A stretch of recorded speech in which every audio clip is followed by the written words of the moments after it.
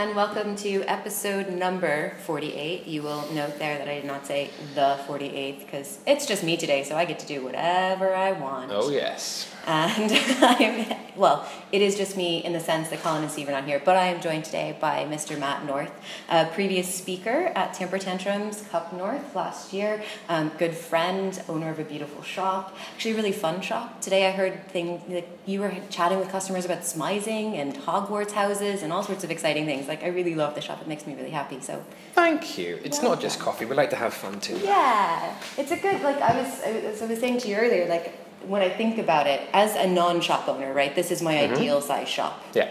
I like the size of the space, but you were saying it's not. The size of the space is great.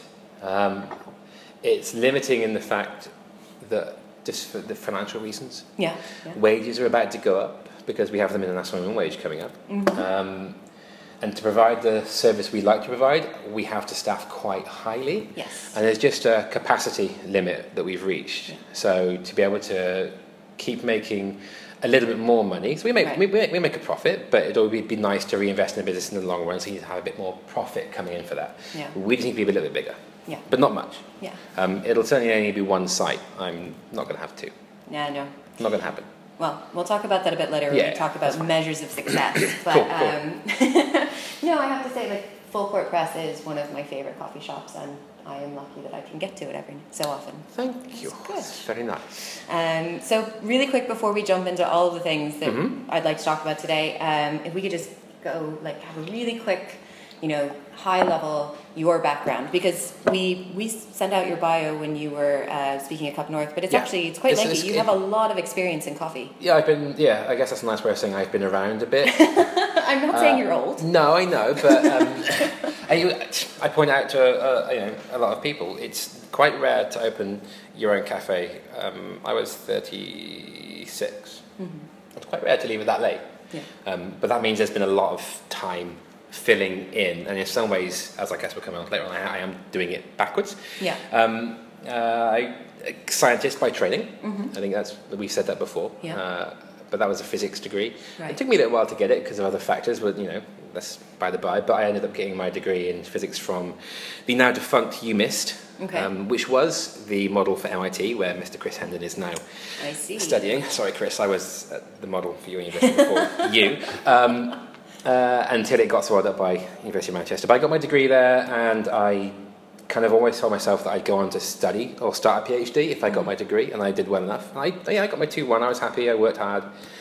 Went into the PhD and really found that the life of a research scientist wasn't for me. I'm kind of too hands-on. I enjoyed the taking a problem, building a solution to measure it, and then taking the data and then analysing it, and the computer is increasingly more about computers. And even back then, I mean, we're talking the time of the Pentium 1, so we're talking a long time ago. Yeah. Even back then, I didn't enjoy endless times in spreadsheets and graphs and everything. So I enjoyed the hands-on. And when you get to that level, I was doing what they call SECSAFs, which sounds a little bit dodgy, but is actually spectra absorption fine structure. When you're shooting basically high energy X-rays at something, you only can do that in certain places. And we had 24 hours lab time in a whole year. Wow. Yeah. And for someone who lived for the lab, I turned up every day. I read a lot of papers. They're incredibly boring, and I got very fat from snacking all the time. So I decided to pass it on to someone else, and then I needed a job. Right. And that was Cafe Nero. I'd given up being a barista. Just a part-time barista to do my PhD because I couldn't do both at the same time. Yeah. And I needed something to go back to, so I went back into that. And found I enjoyed, to begin with, just the service part of it. I enjoyed talking to people. And that was, weirdly, if you don't remember the UK, back in like the late 90s, early 2000s, that was as good coffee as you got, pretty much. Yeah. There wasn't much else out there. But it was definitely a chain thing. There was only chain things to deal with. So that became management, which became management for a chain in London. Moved down there, as you always move to London, you move down for a job or for a girl. Right. So managed down there for a while, and that was fine for a while. But then when you want to buy a house, and by this time I'm 27, 28, I'm like thinking about buying a house. Yeah. I can't buy a house in London. Not on a manager's job. Not even running a kiosk in Liverpool Street. That's just not going to happen. Nope. I mean, it did well, but I'm not making that much money. So we moved back to Bristol, and that meant moving within the industry, but probably just moving up the ladder in chain. So smaller chain management, Boston Tea Party, they're now a big local chain. Yeah. Managing a store, then operations management and area management for them. Then moving across, kind of headhunted by FOP, which was a record chain. Okay. They started a chain of cafes, so I pretty much started and ran that for 6 months, which is another whole side of the business. So starting a business is a completely different. Oh yeah, for sure. Yeah, as you know, it's a completely different thing to learn, and doing that within the operations side as well it was fun. It was interesting. I got control over pretty much everything. Just having to pitch at a certain market. I mean, we want people to come and stay and buy records. So you're not. I think now if you did that, you would probably look and go, Lamazocco, and you'd have a dub grinder, and you'd really try and make excellent coffee. But again, it didn't exist. I was getting a decent. I think I was getting a decent blend. Was I getting a blend or a single? I might have had a single from Darlington's back in the day. And when was this?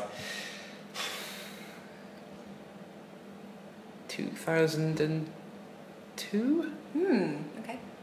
Maybe 2003. Yeah. So I had a single from Darlington's, but that's before Darlington's were bought by Bewley's, I think, them. I really enjoyed it. I liked it. I think that's probably the first time I had something that was not a blend regularly. Yeah. But then it went bust. Spectacularly, hilariously bust one morning, and so we had to walk out and find a job. So I actually had to move within coffee and move fast. So I ended up doing sales, which were for Beyond the Bean, who are pretty much now global, but at the time were just France and the UK. Right.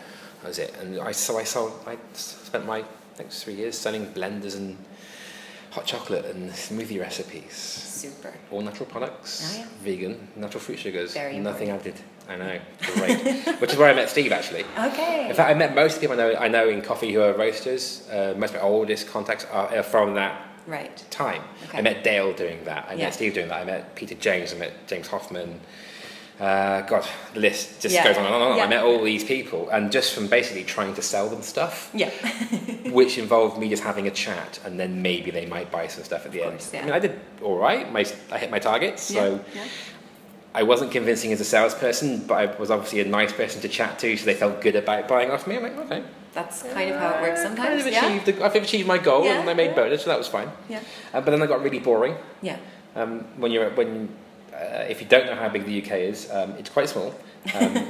But still, when your area is Jersey, which is by France, to Aberdeen, which is not, and you don't fly much, you have to drive everywhere. That's quite a long way. And I think Dale will sympathise with that. In his days of travelling the country and Europe, has been. And I got bored of doing it for miles. In my own car. I just got really tired of doing it. So I stayed local and moved into 1 mile customers. Okay. A company called Clifton Coffee, who at the time weren't roasting. They were, as most coffee companies were, again, people don't realise really now in the days when everyone roasts or everyone has knows a little roaster. There's so many roasters around. That wasn't a thing. Right. There were far fewer roasters, and a lot of the coffee companies bought off 1 or 2 big contract roasters. Yeah. You just white labelled it out. You bought off their thing. They printed your bag for you, and you sold it as your coffee. And that's what you did. And to differentiate yourself, you had to provide more service or a better brand, and yada yada yada. Right. Several of the big coffee companies in the UK now started that way, and they're now roasting and doing very, very well for themselves. Clifton being one of them, and I learned engineering and sort of management on a much smaller level, and that was great because that cooked me into the local level. So I know a lot about Lamazocco's from engineering them. That's when I first met Max at Coronel Smalls, and the local level of things. And didn't do any less miles. They were just. I didn't have to be in York for 9 in the morning. I had 400 miles. I had to be somewhere like 10 miles away from 9 in the morning. Right. So that's fun. So that was fun. And inadvertently, through just I think bumping through jobs, sometimes by need, sometimes by just wanting for a change. Yeah. I'd ended up gaining a lot of really useful skills. Yeah. If I was, I guess, more conniving, I'd say I planned all these moves. Yeah, I planned all these moves to get this amazing skill set, which has served me well. Yeah. No. It was just pure luck, as most of the best things are. Exactly, yeah. You just bounce around. And I learned a hell of a lot of stuff, and I met a lot of people. And I decided to go back to doing what I really enjoyed, and that was serving people every day. Yeah. Yeah. It's what I enjoy, it's what I wanted to be doing. So I left Clifton and started this place. See, as I was saying to you earlier when we were sort of talking about, a couple of different things, it's that given a lot of the conversations I've either overheard or have had recently, that there is definitely a trend towards people wanting to get out from behind the bar. And I know that, say, like Barista Guild of Europe is looking at sort of showcasing things like different career paths in coffee. And you have essentially done the wide gamut of career paths in coffee, and yet you have gone back to being behind the bar. It's what I love. It's what I enjoy doing. You know, there aren't probably that many day-to-day, nearly 40-year-old baristas. Yeah. Really, it's to some extent a young person's game. Yeah. But there's a lot I can bring to it because of that experience, right. And also that context. When we did the talk, a lot of it was based around the context, understanding the context that your shop is in, you brew within, and this is the context of the business throughout my career. Yeah, there weren't any other options. Right. The options were stay within a chain and work your way up, and then become area manager, head manager, and operations manager, and then go the business route. Yeah. Or they were. Really, they were just like be a barista and then do something else. Yeah. There weren't many other options. Now, you can be a barista for 2 years and already you're thinking about, I can go join a roaster. Perhaps I can be, Q grading didn't exist. Maybe I can go. Access to the information is so prevalent these days that suddenly there's a world of opportunities open that I didn't even sniff. Yeah. I watched Hoffman. No, I didn't watch. That's a lie. I watched the live, semi-live tweeting. When it wasn't tweeting, it was just updates on the blog of ZacharyZachary.com. Yeah. If you're old enough to remember ZacharyZachary.com, you've been around a bit. Of the updates of Hoffman winning the world in 2007. Yes. And that was like, there's a championship? Yes. Really? And then knowing that he at the time was working for Spaziali then as a trainer? I think he was. I think he was working for Spaziali as a trainer. And then there was suddenly another world beyond that was just beyond the normal coffee workshop. And now, 5 years later, 10 years later now, everyone knows. Everyone knows. If you're in coffee, you've probably already got in the job, and you've already heard that there's world championships, and you've already heard about varietals, and you're already hearing about all this sort of stuff. That just wasn't there. Yeah. Just wasn't there. There's something I referenced. If you don't know, I also am a frustrated part-time writer. Yeah. Not very good at writing, but people read for some reason. There was all that talk about the fourth wave recently, and I wrote something, and I maintained that it's here. We're already in it, and it's this access to information. Yeah. In the information age, if you want to call it that, 5 years ago you couldn't get this information. Now you can. Are you talking about it from the consumer's perspective, anyway, or from it's just there? If general? you want to find it, you can get it. Yeah. It's just there. Mm-hmm. It's now frustrating if we don't have all the information behind the coffee. Yeah. It's frustrating. When it's in the bag, it's frustrating. When you can't find it online, it's super frustrating. Like, why can I not find this? Yeah. We know the names of farmers. We can look at Google Earth and find the plot of the land that sometimes our coffee is coming from. All this abundance of information, it's changed the landscape. It's changed the landscape of the whole industry. In some ways for good, some ways for better. But within that context, it's almost not surprising that I've chosen to go back, because I can now do what I always wanted to do with more knowledge. Right. But also it's equally unsurprising that 22, 23, 24-year-olds, they don't want to stay behind the bar anymore. Right. Because there's more to do. There's more to do, and they don't have to stay in chains. They don't have to go the management route. They can do whatever they want. There are so many new jobs that just didn't exist. Right. Just didn't exist. Now, earlier you sort of mentioned that the other sort of factor in this is how you measure success. And that really resonated with me, because to a certain point, if serving people, or if being that service-oriented human is not something you enjoy doing, then obviously you're going to want to get up behind the bar. And people get into coffee for lots of different reasons. They get into it because of, and now because of the proliferation of information, they get into it because they're curious about the science of what's happening behind the bar, or where the coffee's coming from, or how they can make a social impact, or any of those things. And so maybe that's why. But you measure success how? Yeah, you have to split it on a business and a personal level for me. Yeah. So some people, they measure their success in purely business terms. That's also it's also their personal goal. How successful in a business? How much have we earned? How have I opened a second shop? Are we beating last year's sales figures? Yeah. Am I releasing a new product? And am I aiming to take on the big boys who already sell that product? Am I releasing something new to market and I have world domination in mind? Yeah. Very capitalist. We live in society, that's fine. They're very capitalist ways of looking at it, and very business-oriented ways of looking at it. Yeah. Sometimes it's dressed up in that way with ideas of more almost socialist business, like flat management or flat business models, which is just another way of saying we've got enough money to do what we want. For me, we don't have to worry about the hierarchical system. We can do what we want, and if it doesn't work, then I've not lost any money. That's fine.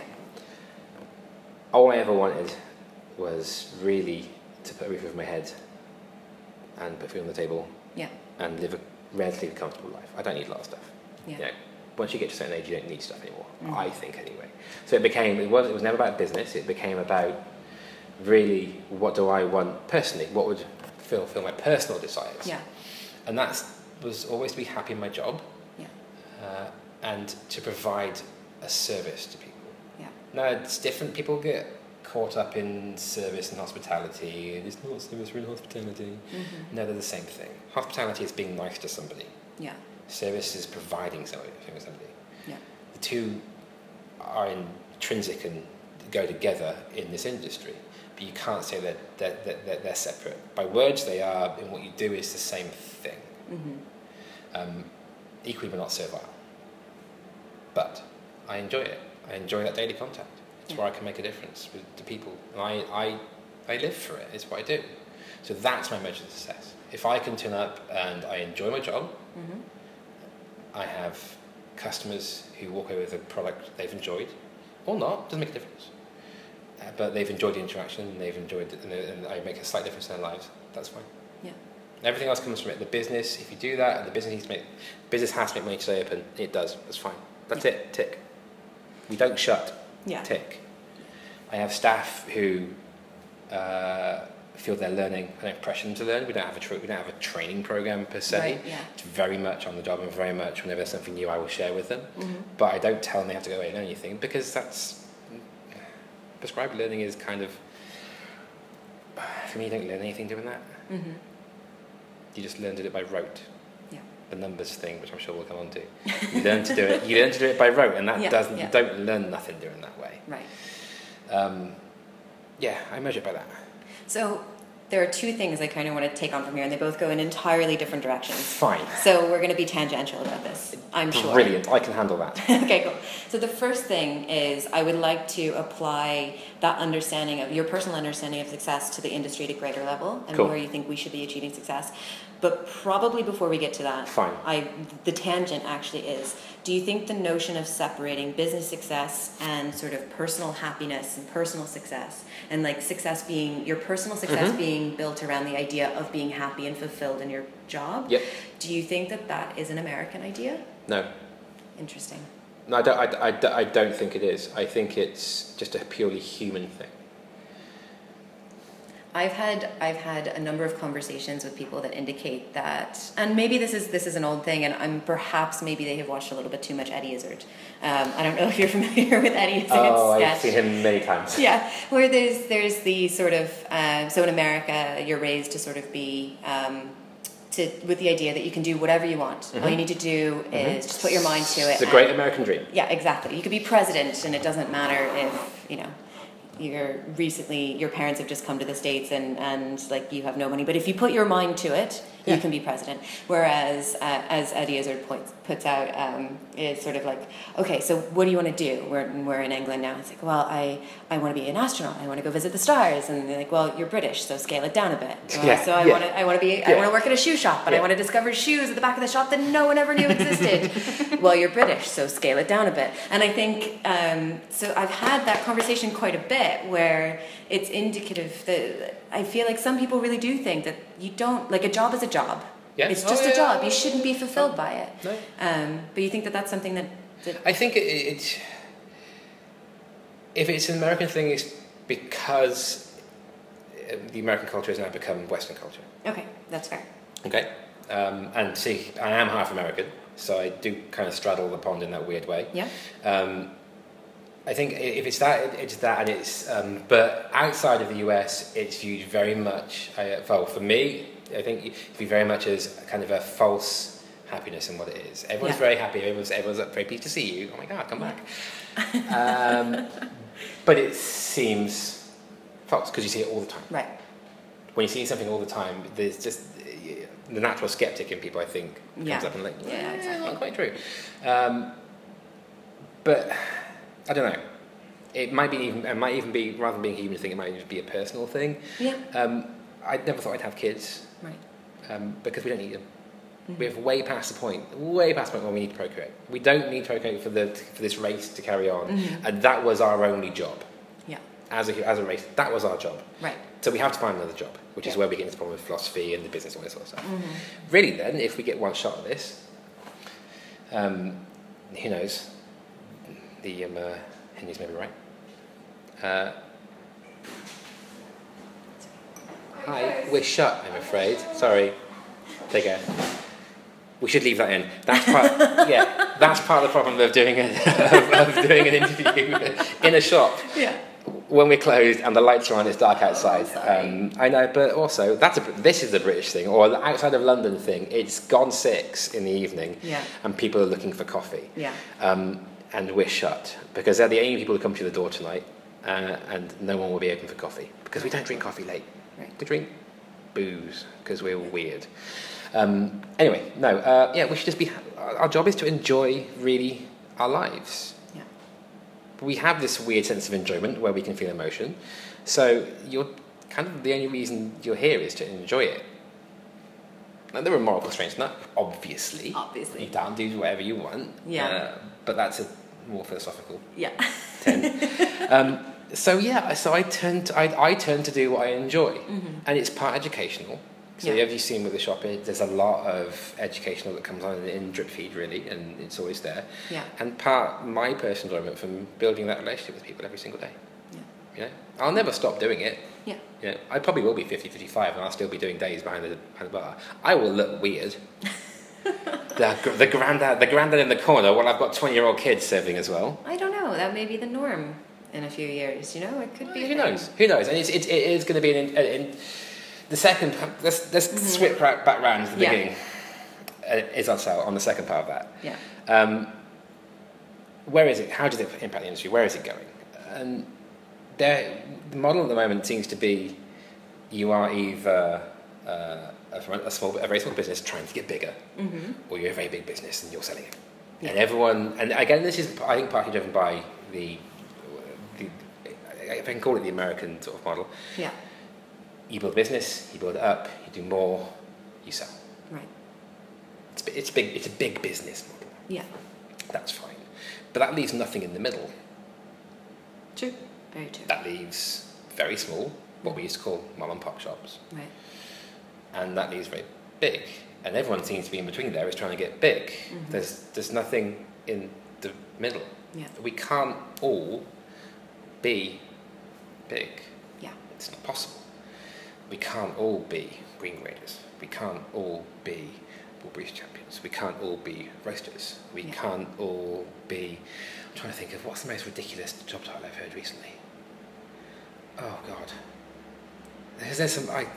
I'll think. It'll come back to me later on. I'm sure it will. Yeah. There are some just ludicrous job titles out there for people in coffee, and you're like, how do you have this? What do you do? Yeah. What do you do that is different from anyone else? We can't all be consultants. Oh Lord, save us some coffee consultants. There has really been quite a large uptick in them recently. Save us some coffee consultants who just go around telling people what to do when people could actually do it themselves. They really could. I know it's a case of I get confidence to know what they want to do. Yeah. And you could get a lot of that for free because if the information's there to be spread around, and if you speak to someone who's good, chances are they'll give you a little bit of advice for free. Yeah. Because it's just advice. Yeah. That's all it is. Oh, you should be paid for your time. I don't care. I'm sharing my wealth of knowledge. I'm sharing what I've learned. That's what I want to do. And paying, I'm a coffee consultant. It means you don't do anything. You probably Instagram a lot, and that's what you do. And that is proper honesty, which is what we want on the podcast. Yes, I mean, really. I mean, it does mean you Instagram a lot. You don't do much, and you're a figurehead for something. It means I don't understand. It means I don't know what you do where you're making a difference to people, and I don't know what you've done to really give yourself that job. Really, it's fine. Why should people listen to you? They've been listening to you because you make a big enough noise. Now we really have digressed. However, that's okay. back to the point. So I don't know, bees everywhere. So we have this thing where we have a really big gap in the middle. Yeah. And that's filling slowly, I think. We're filling slowly with people who want to do it really well. People who want to have one or two little places. Yeah. People who want to really not so much showcase or introduce or convert people to coffee. They just want to take coffee and they want to do it really well. And we've seen in other industries. Yeah. It's happened in food, it's happened in wine, it's happened in pretty much any industry you name, you get that. You get the multinationals, you get the celebrities, you get the chains, and you get the people who just take one thing and they just nail it. Yeah. And that, for me, that fills the gap. And that's the thing I was indicating at the end of the Tamper Tantrum talk. That's maturity. Yeah. That's an industry that has found its feet. That's an industry that is confident in what it is and is happy that there are people filling that role. And that it can take the criticism of people wondering what the hell people do at times. You know, it can take a little bit of jibing at some of the stupid things that get done as an Instagram, and people giving talks that really just wind people up for no apparent reason. It can take that because there's a lot of ridiculousness out there. There really is. Yeah. But that's okay. That's fine. You need all parts of it because the ridiculous stuff pulls people in. Yeah. And maybe they stay. Maybe they don't. Maybe they're transient. Right. The ones who stay hopefully will contribute and give back. The ones who are transient, that's fine. You need that as well. Yeah, and there's always a give and take there. You need all sorts. And that's, I think, one of the things with this sort of information age sort of era is that we know these people who do the legwork. Yeah. Yes, it's created an awful lot of celebrities. But yes, it's also given us access and given us an appreciation for the people who make most of our jobs possible. Yeah. Yeah. They expose us to the full breadth of the chain and the full breadth of our industry. And that can only be a good thing. Can only be a good thing. Yeah. So not obviously, actually, because I did not set this up well. One of the reasons why I wanted to bring Matt on the podcast this week in particular was because his talk has been up for a while. And once his talk went out, and I don't know if it was related in any way, but there was a lot of chatter about a lot of the things that you were talking about. It was weirdly, it was as though I tapped into a zeitgeist. It was, yes, I got zeitgeist in. It was weird. It was timely, wasn't it? It was odd. And then you had Hoffman with his three-parter. Yes. And then you had the release of the Lexicon and the Flavor Wheel, which everyone went they went batshit mental about it. They went, it's the most amazing thing ever. Oh my God, why do you change it? Yeah. And there seemed to be very little middle ground in that, regardless of the point that the old one was 21 years old and was made under different contexts and circumstances, and that we'd done real research, and that research evolves, and then we can change. Yeah. But the back and forth has been really interesting. I've really enjoyed it. Reading an awful lot on Slack and on podcasts. Nick Cho came out with a blog post on Medium. Yep. Really, really interesting. Really interesting, and I think that is a sign. I think it's a sign that that maturity is here, if not coming. Yeah. That we're able to put something out there that an awful amount of work has gone into. I mean, a ridiculous amount of work. Mm-hmm. I know a couple of people, who've been involved in it a little bit, and it was just you put all that time and effort in, and yet you're really open for people to not so much pick it apart. Yeah. And some people have, which is great, but just to be why you did it is to have criticism leveled at it, and then to come out of it saying it's okay. Yeah. We've done this because we for a reason. We've done this based on scientific knowledge. We've done it based on research. Yeah.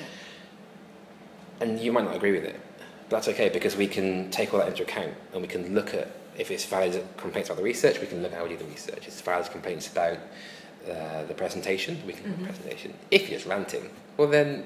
Kind of tough. Yeah. No one says you don't have to use the old flavour wheel. Right. It's still there. You can still use it. Yeah. It's fine. It's still very useful. And there were a lot of words on that were, a lot of scripts, a lot of terms that no one ever knew. No one ever. You had to look up. No one knew what they were. Yeah. So it was good. I enjoyed it, and I think it was again weirdly timely. Mm-hmm. It all came around at the same time. Yes. Which is good. And so because of that, I wanted to ask you, based on sort of what you initially put out there with the talk, and then what you've sort of seen that's come out recently, has anything changed for you about your perception of where the industry is or what we need to do? Has anything changed about your ideas in terms of us getting out of the way of the consumer and communicating better and more maturely? Has anything... No, I think it all still stands. I mean, if anything, it's a little bit of proof of concept in a weird sort of way. Yeah. That something happened, something came along, and it to me showed me that we're a mature industry, that we're getting there, that we're able to have that discourse. Yeah. But that just means that we will continue on this path of filling out the little bits of the industry that we're in the way.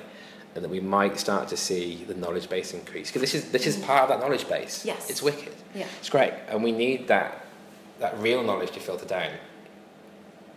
We need that to filter down down to the transients who are just in there for a little bit, but they need to know what they're talking about. They need to understand the numbers they're using. They need to understand the concepts they're talking about.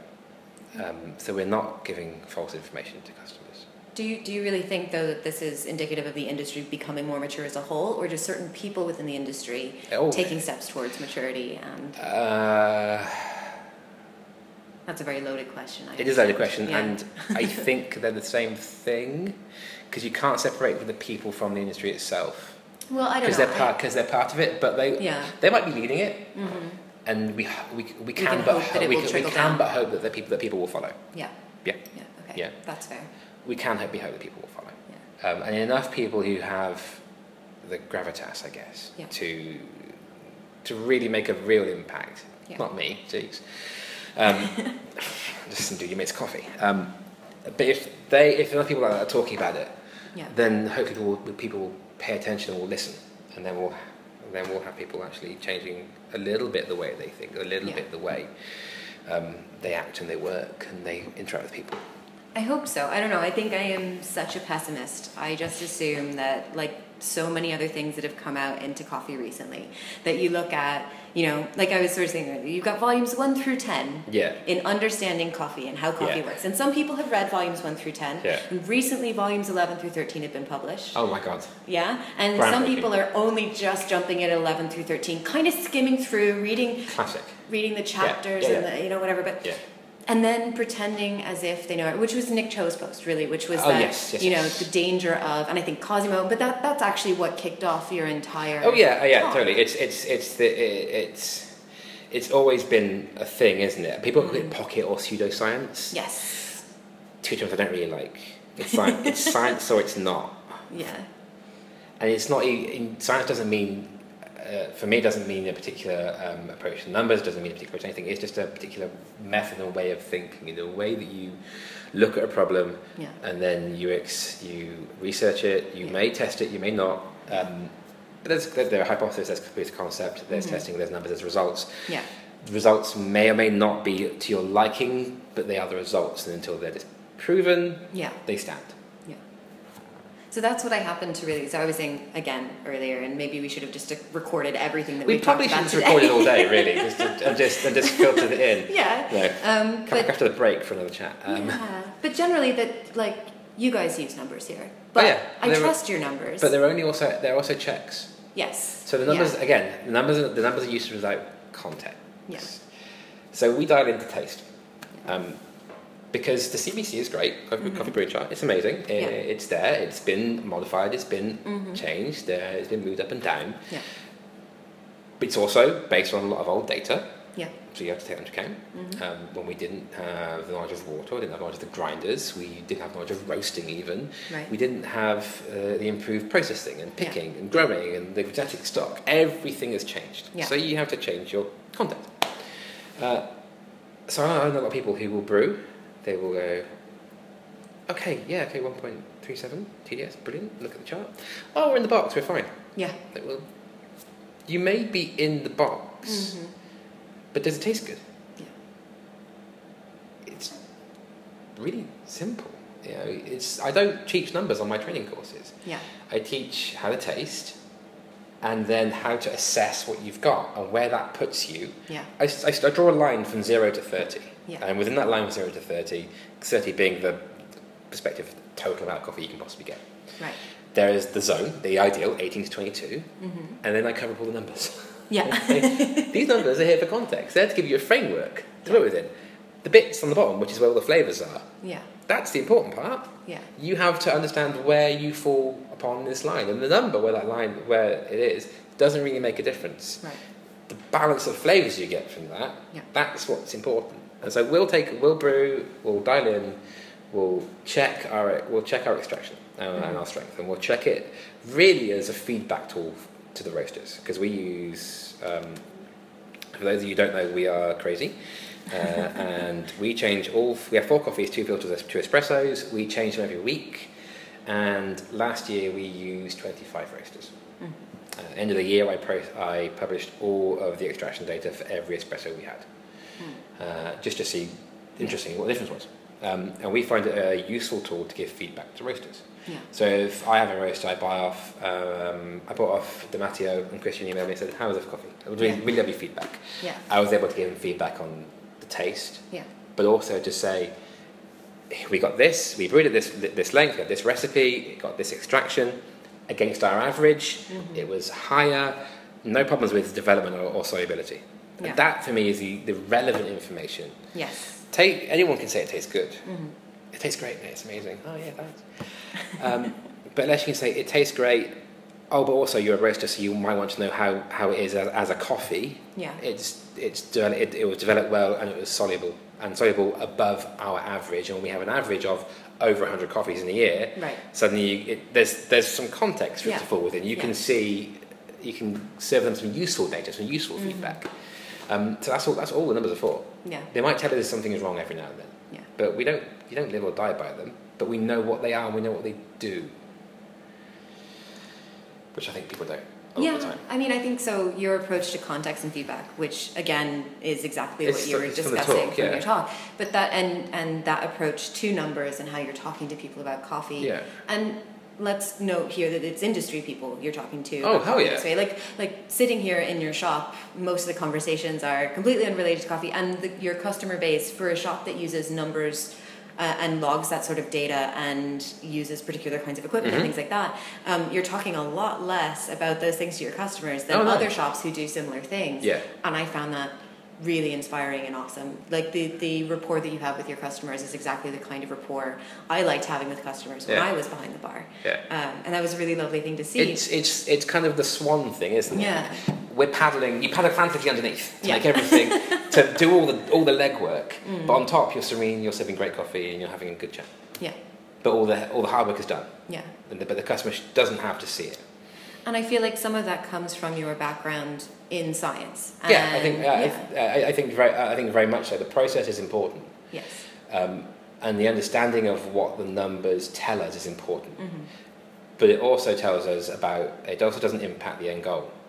Because there's an end goal in this, and that end goal is to serve the best cup of coffee we can. Yeah. And we have a kind of a weird I guess, a credo, or you even call it in the shop. We don't like every coffee we serve. Okay. It's impossible. Yeah. Especially when you serve so many. A lot of times we'll consider pulling a coffee because we don't like it. Mm-hmm. And I always have to remind the staff, is it balanced? Mm-hmm. Is the flavour there? Is this the best we can make this coffee? Yeah. Yeah? If it is, that is the best coffee someone will ever have. Mm-hmm. Guarantee it. And it's not our job to decide whether it's good or not. Yes. Our job is to get the best quality out of the coffee. Mm-hmm. That's it. And it could be someone else's cup of tea or a cup of coffee as well. Yeah. Totally. I mean, I favour, and I really like at the moment, long, elegant espressos. They're going to be sort of 6.9 to 7.5 TDS. They're quite long, they're quite light. Generally, Kenyan or Ethiopians, they're going to be floral or slightly light balanced fruit. That's my bag. Yeah. It's not everyone's. Yeah. So when we have things on that are a lot shorter, a lot richer, that's someone else's. But I still need to have the ability to get that as good as we can. Right. We had a Brazilian filtron for the first time in ages. Ages. Yeah. And the guys really struggled with it. Yeah. Because I wasn't here when we dialed it in. And I just couldn't get it. I said, reset. It's a Brazilian. Yeah. You're not looking for the really big fruity acidity of a Kenyan. You're not looking for even the acidity you get in a Colombian. No. You're looking for really nice, mellow acidity, good sweetness, but you're going to get nuts in there. Mm-hmm. And don't confuse that nutty finish for flavor extraction. Yeah. And once you kind of get that, like, it's really nice. Good. Yeah, and that's part of the fun. That's part of the fun of doing lots of coffees, is that we get to do that, but we have to make sure that we get the best out of each one, and that means separating quality from preference. Yeah. I guess that is a long-winded way of saying that you can like something, but it might not be good. It might not have true quality. Yeah. It might have true quality, you might not like it. Mm-hmm. The goal here is just quality, nothing else. Which is exactly the goal of the current lexicon, right? Which is to evaluate coffee totally. Just as it is, and remove any sort of understanding of good or bad. Yeah, totally. When I did the Q course, I found sort of that mental approach really, really useful. Yeah. Because you do a table of naturals, you do a table of Asians, table of Africans, table of Washmals. And a lot of people will go, oh man, that coffee's amazing, or this one's really terrible and it's not specialty. I'm like, did it score 80? Yeah, then it's specialty. I don't care whether you like it or not. The quality was there, and you have to look past your preference. Yeah. And that cemented it in my mind, and I found it really useful, having that approach. Yeah. And maybe that is something that has come from just having more time to come back to this. Yeah. And having seen the industry grow. Yeah. Yeah. Yeah. So actually, I want to drag it back again to your talk really quickly. Fine. Because I have gotten some feedback on your talk. Oh. Which was that it was very divisive, actually. Yes. In lots of ways. And I was wondering if you had gotten any feedback from people. I had. See, I think I'm in that position where can we mention feedback again? No one told me they didn't agree. Yeah. And I know people didn't agree, and that's fine. Mm-hmm. Because Gordon, if you're listening, and the next time I see you, your talk was very, very good, but for me that's common sense. Yeah. For me that brings is common sense. But I know for a lot of people it'll be very, very divisive, and they'll be like, what's he talking about? And I'm sure he's got that already. Yeah. Because I think it's almost in brewing it's easier to be divisive. Yeah. And come through. Yeah. With something that's a little more abstract. Yeah. And it was talking about the industry as a whole. No one really. So come. I don't know if I can. It was kind of setting off. And there was nothing bad about it. It's just I think some of it was delivery. I think some people had issues with the baseball metaphor. Okay, that's fair enough. I get it. Yeah. I understand that, and it is. I like analogies and metaphors, and I think it is a bit of an abstract one. Yeah. But for me, it makes sense. Yeah. For me, it makes sense because it's a way of both of them actually. Yeah. And it could have been any ball with the catching. Yes. Yeah. Yeah. No. But it was. I think most of the comments I got were, yeah, I got it. I'm not sure if I really wholeheartedly agreed with it, or if I really loved it, or if I really hated it. Like, cool. I'm not sure. And I thought that was really awesome in a way. Yeah, the point from that for me is like they thought about it. Yes.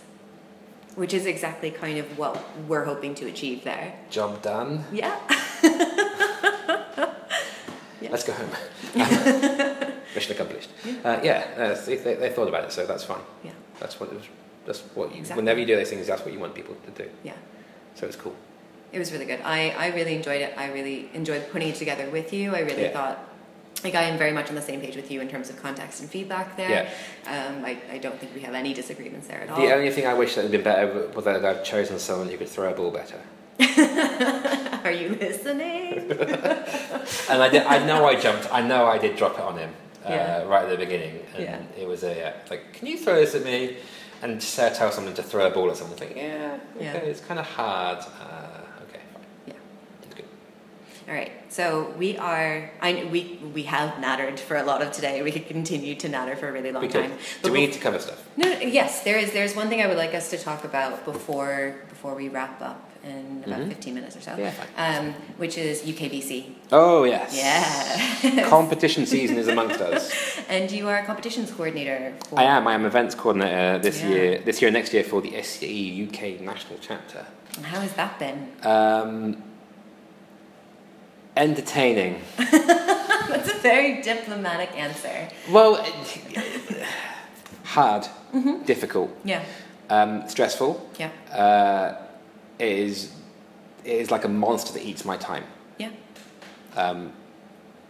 Confusing.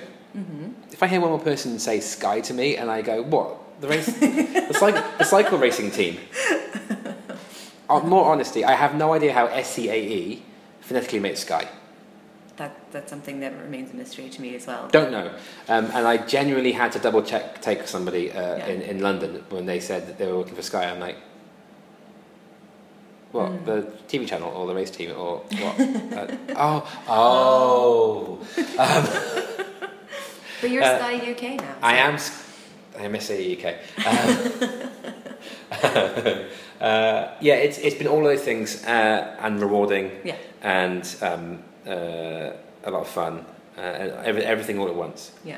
I knew exactly how much work was going to be in there. I did not go into it thinking this will be a breeze, I can handle this. Well, you had a pretty sort of like tossed in the deep end experience of coming, like you helped me stage. Yeah, I came up and stage managed Glasgow with you, and it was kind of like, okay, here you go. Yeah. And if I have one skill and one skill I'm happy to blow my trumpet at, is that I'm okay at getting stuff done. Yes. When it comes to getting stuff done, I'm pretty good at it. You're very good. So that's fine. Yeah. So when it comes to like getting stuff done, I can do it. I knew that there was obviously a lot of work that goes into before the event. Yeah. I wasn't blind about that. Yeah. The scale of the work that goes into it, especially as we've tried not to reinvent the whole thing, but we've pretty much had to start from scratch. Yeah. This year, because we had a whole new board. Yeah. So inevitably, in a handover, no matter how well the handover goes, there are things lost, there are things that get missed. So you have to discover a lot of stuff. Yeah. And you have to discover a lot of stuff last minute, and then you have to just make it happen. So the scale of that and the time that goes into that was a little bit of a surprise. Yeah. It was a little harder because I now have a 1-year-old, so I was fair. running a business, having a 1-year-old, and doing all that in the side. But then seeing all the competitors Wednesday, Thursday down in London, and just seeing them be able to compete and just focus on competing, and for them to, whether they did well or not, to really enjoy it. Then to get something out of the experience and know that we'd put it on and we'd made that happen was extremely rewarding. I mean, incredibly rewarding. Whether you agree with competition or not. There were so many first timers this year, a ridiculous amount of rookies. Yeah. And they were so good. Yeah. Just untrue. It's just one thing I can take out of this. Gone are the awkward days of people not having a clue about the rules and not having a clue about competition. Yeah. And not really understanding what it is. Probably the information age thing again. You can go back and you can watch 2008, 2009, 2013. You can watch all these. You get a feel for what it is really quickly. Yeah. And the level that's expected of you is apparent very quickly. I was immensely impressed. So 3 people from Taylor Street, and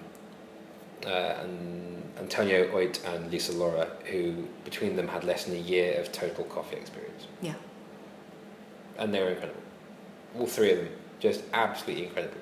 Really polished performances, really slick, really, really good. And as rookies, you can see that if they build on that, they'll just be better and better and better. But just excellent. And I was just amazed. Yeah. That's good. I mean, so the UK is often seen as the UK and the US and a few other championships. Yeah, we've done. I think we've done well enough out in the past, I guess, to be up there in like a Premier League of BC national competitions. But also, there's such an interest that is cultivated in it, whether or not that comes from people who have won, and so therefore there's. It does. And this is the problem a lot of people I think have with competition. It generates almost a cult of celebrity. Mm-hmm. I mean, it's not almost. It does. Yeah. But that brings recognition, and with that recognition, brings a certain amount of pressure on us to get it right. Yeah, exactly. Because people are watching. Yeah. You know, and my buddy was watching it in Italy. People watching it in the US. People watching it all over the world, and we're live streaming something that we've thrown together, really in a crazy panic to get it staged. Yeah. Not in the last day, but you get there and you're like, I've got to build a stage, and I've got to put the competition on. This all has got to happen, and it's got to happen in like 3 hours. Yeah. Oh my god! And you get it done, and it's slick, and it works, and you're like, oh, wicked.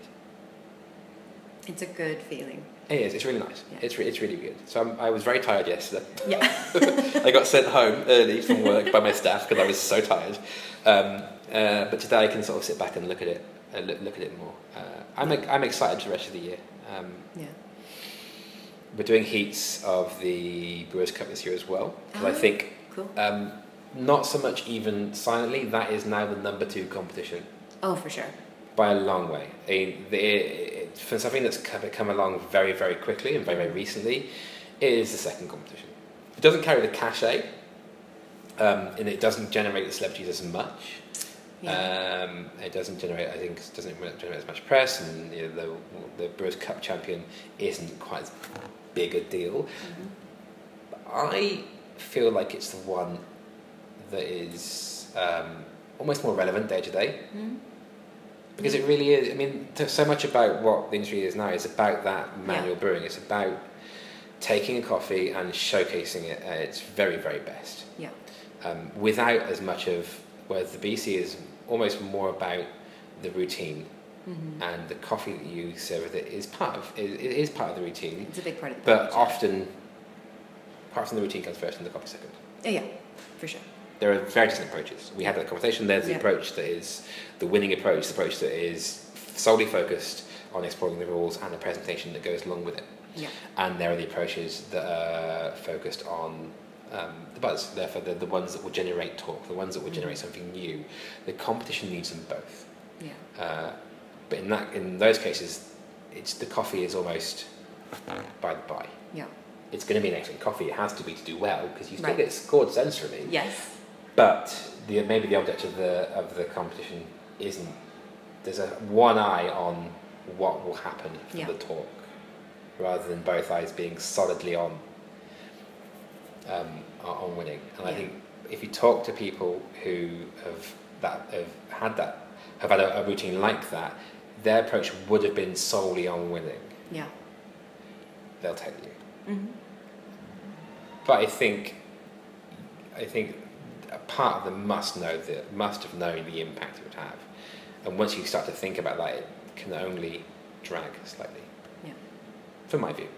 So I think actually, I completely agree. Brewers Cup is come a long way and is definitely in that second place position. But I almost felt like, so I was watching the Irish competition, Brewers Cup, and the caliber of the baristas that applied for Brewers Cup this year and were sort of duking it out was like there was so much more attention on that competition than there ever has been in the past. Yeah.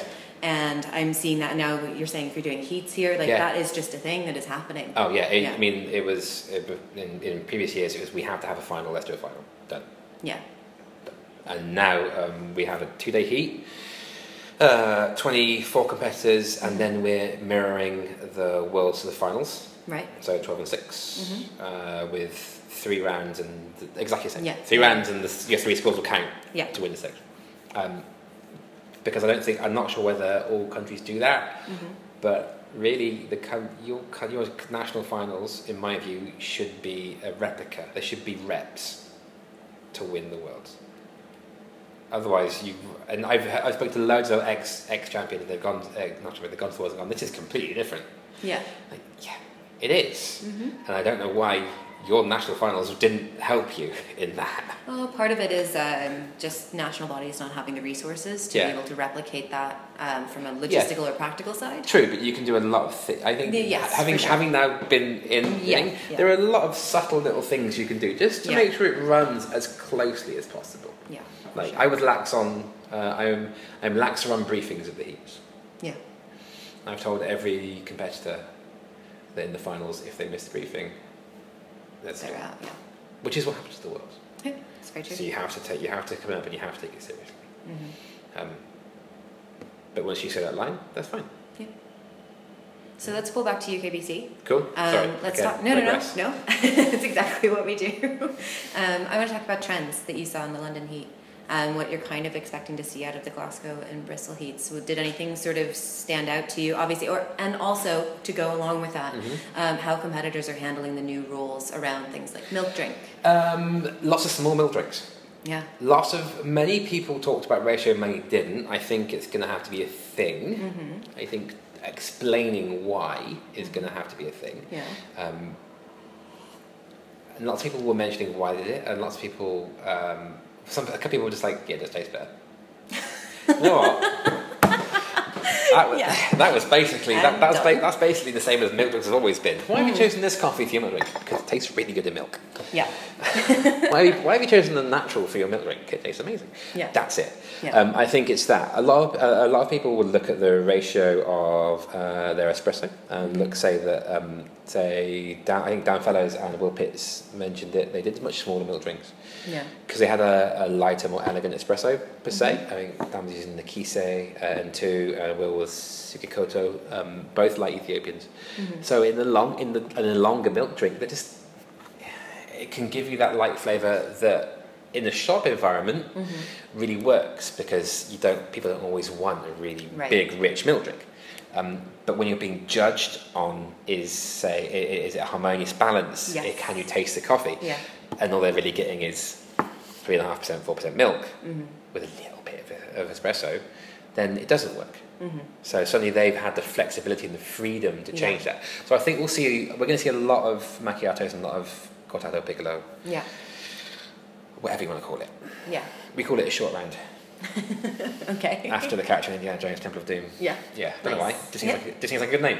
Because a name for a drink is just a name for a drink. Yeah. Exactly. But it's that ratio of milk. So we're going to see a lot of shorter drinks, I think. Yeah.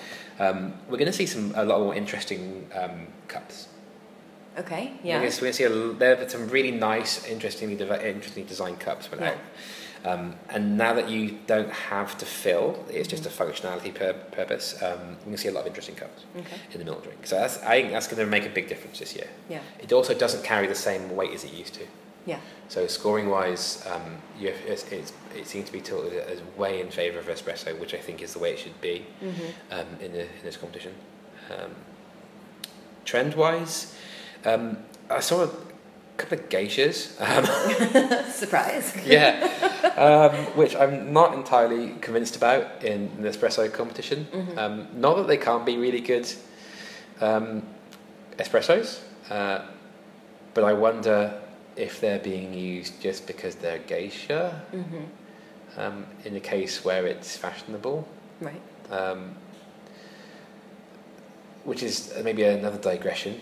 But yeah, it found its natural home, as Hannah and Steve discussed. It's a coffee that found its natural home, and the varietal went together with region and went, bam, it's amazing. Yeah. And then it became a marketable thing. Yes. And then it became a brand. Yeah. And it is a brand, really. And that just means lots of people buy it. And it's also one of those weird things that's aimed at industry professionals, not at the public. Right. Oddly. You know, a lot of times when we serve geisha, people buy it, and they buy it because it's expensive, and they go, yeah, this is nice. I don't know. I had a few customers at 3FE who would ask every single day they came in, do you have any geishas on? Yeah. Do you have any? And I don't know, that could have just been how we were communicating when we would talk to people about coffee, and also because they wanted to talk about coffee with us. But that always was a funny thing. We have lots who, the people who've been coming here longer, or people in the industry, they get it. Yeah. And I think, but they have the taste reps. They have the reps to appreciate. Right. Yeah. It's weird. Your massive digression. Let's go into it. For me, you start tasting wanting really big flavors. Mm-hmm. Oh God, I love my espresso to cut through milk. Cut through. What does that mean? And you want big flavors, and you want big bold flavors. Yeah. And a lot of the times, the more and more you drink, the more you appreciate the subtle and the nuances, the elegance, the tiny. And there's a certain point where you can appreciate it. Yeah. And that takes time. Yeah. That's the build up. Some people never get there. Some people appreciate it but still don't like it. Cool. Love that. One of my favourites. Yeah. But when we put them on, the people who have been coming longer and have tasted more coffee, say if you come to our shop once a week, you try one coffee, you're going to try 50 coffees a year. Right. That's quite a lot. That's more than most shops. Mm-hmm.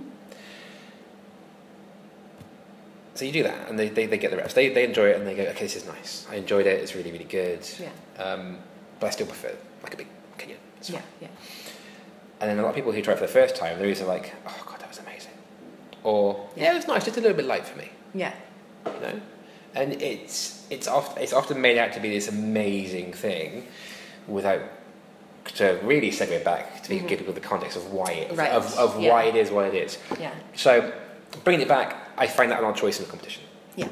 Because it might not necessarily hit all of the right I know they've changed the rules in terms of tactile flavour balance, so descriptors, all these sort of things. Yeah. But judges, I think, will still look, and they always will do. They'll always look for a particular style of espresso. Yeah. That's widening, but is it widening enough? Who knows? Yeah. That's maybe something that we'll see a progression in down the line. Yeah. Lots more considered presentations. Okay. There's lots more people knowing real information about the coffee. Lots of talk about extraction percentages and roast levels beyond roast. A few just roasted to medium, which is obviously very vague. No one knows what medium is. But a lot of talk about agtron levels, and lots of talk. Someone even talked about drop temperatures. Whoa. Yeah, I mean literally to ramp up and drop temperatures and development times. And like there's the talk has got a lot more technical. Yeah. I mean that again. Yeah. Do they really, really understand what we're talking about? Or are we just, parroting? Yeah. Or we're just parroting. But it's a routine, so really, most routines are some sort of rote. You just hope that they know what we're talking about in behind. Because you have to show some coffee knowledge in your routine. So I wonder whether we're seeing people just dropping that in to score the coffee knowledge points. And it's always been a game about scoring points. Yeah, always. And always will be. Yeah. I think we've got some people I'm really looking forward to seeing. Who I hope some people who did well last year who are going to develop some interesting routines. I think they're going to come up. I think by the end of Glasgow we'll get a real feel for the trends. Yeah. But so far, very encouraging. Yeah. Very encouraging with the quality of the presentations. I think that's the biggest difference right now. It's the biggest trend. Small milk drinks and slick presentations. That's it. Well, I'm looking forward to Glasgow is this week. Glasgow is the 23rd, the Wednesday. This Wednesday. Yeah. If you're in Glasgow, or you happen to catch a flight to Glasgow, it's the Glasgow Collective Studios, Dear Greens Roastery. We'll be there all day. We'll also be live streaming, so if you're listening now on Monday, check out the SA UK Twitter for the live stream details. Nice plug. Thanks very much. I used to do sales. I'm excited. It's been again a long day, 20 competitors. Yeah. Heats are. I don't know. People don't understand how difficult the heats are on judges. It's a lot of competitors. 10, especially head judges. Head judges get crushed by heats. Yeah. But there's also that just that financial reality of we could have more judges, but we have to pay for it somehow. So we have to choose where best to spend our resources. And I feel sorry for the judges, but I try and provide them with everything they need. That's my job in that one. Keep them happy. They're all right this year. They're all happy. Okay. So far, they're all happy. Knock on wood. Are you listening, judges? You're all happy. You heard that here. Yes. Don't be unhappy. I'll be unhappy. Well, we have hit our hour. And really, we have, and I'm surprised. Well, I'm not surprised because I knew this was going to happen quickly because there are loads of other things I'd like to talk to you about. But maybe we will just have to continue to revisit this and have an ongoing chat with Matt North on the podcast. Okay. Do we only get an hour? Yeah, I think it's sort of an attention span thing. I don't know. It's a bit of an arbitrary line that I've drawn in the sand, but after having listened to so many of the old podcasts that go on like 2.5 hours, rebuilding our website, I was just like, no, I can't, no, I won't let that ever happen again, unless there's a really good reason for it. Okay. But yeah, no. Do you have any quick hit questions before we go?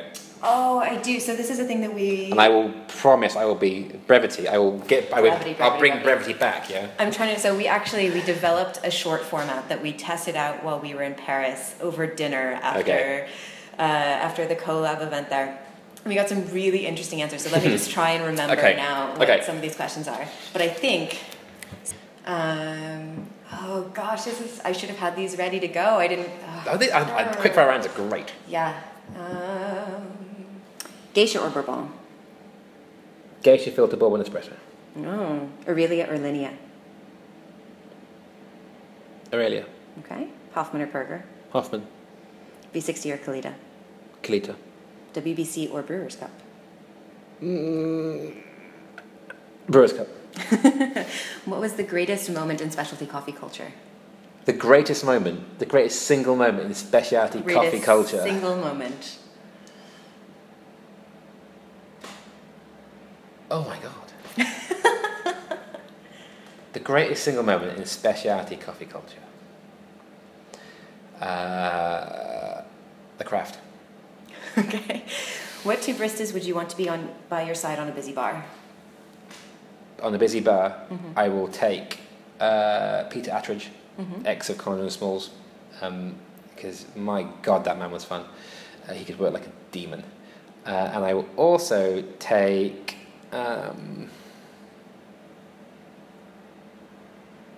Dale Harris. Okay. Who is coffee's unsung hero? Coffee's unsung hero? Yeah.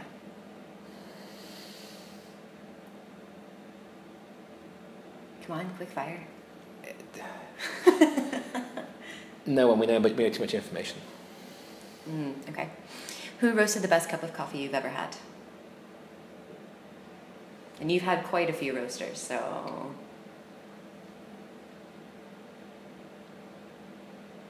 Peter James. For those of you who are not in the room with us, he's making excruciating faces, so these are difficult questions. Quick aside, that was tinged by the fact that he brewed and roasted my cup, the one that gives you that change in flavour. Yep.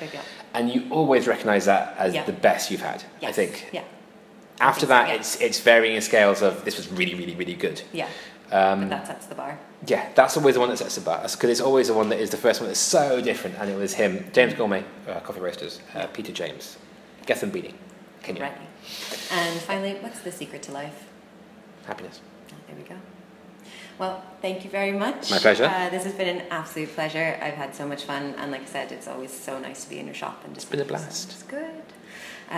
Really quick before we finally wrap up, just a heads up for those of you who haven't been to the website, who get your podcast or your video content from iTunes or Podbean. We've just rolled out a new website. It is shiny and it is new, and if you have anything to tell us about it, good, bad, otherwise, please just shoot us a mail. Please go check it out. It's amazing. Aw, thanks, Matt. That means a lot coming from you.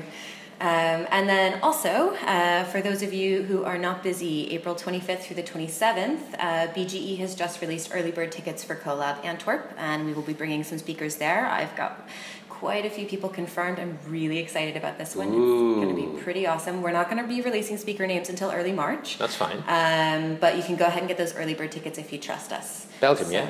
Yes. Excellent. Yeah, so there will be beer. Beer and frites and moule. But also, it's one of the oldest sort of coffee port cities, so there's a lot of cool stuff going on there. Oh, yeah. The scene is really growing. It'll be a lot of fun. It'll be great crack. So yeah, go ahead and get your early bird tickets. Go, buy now.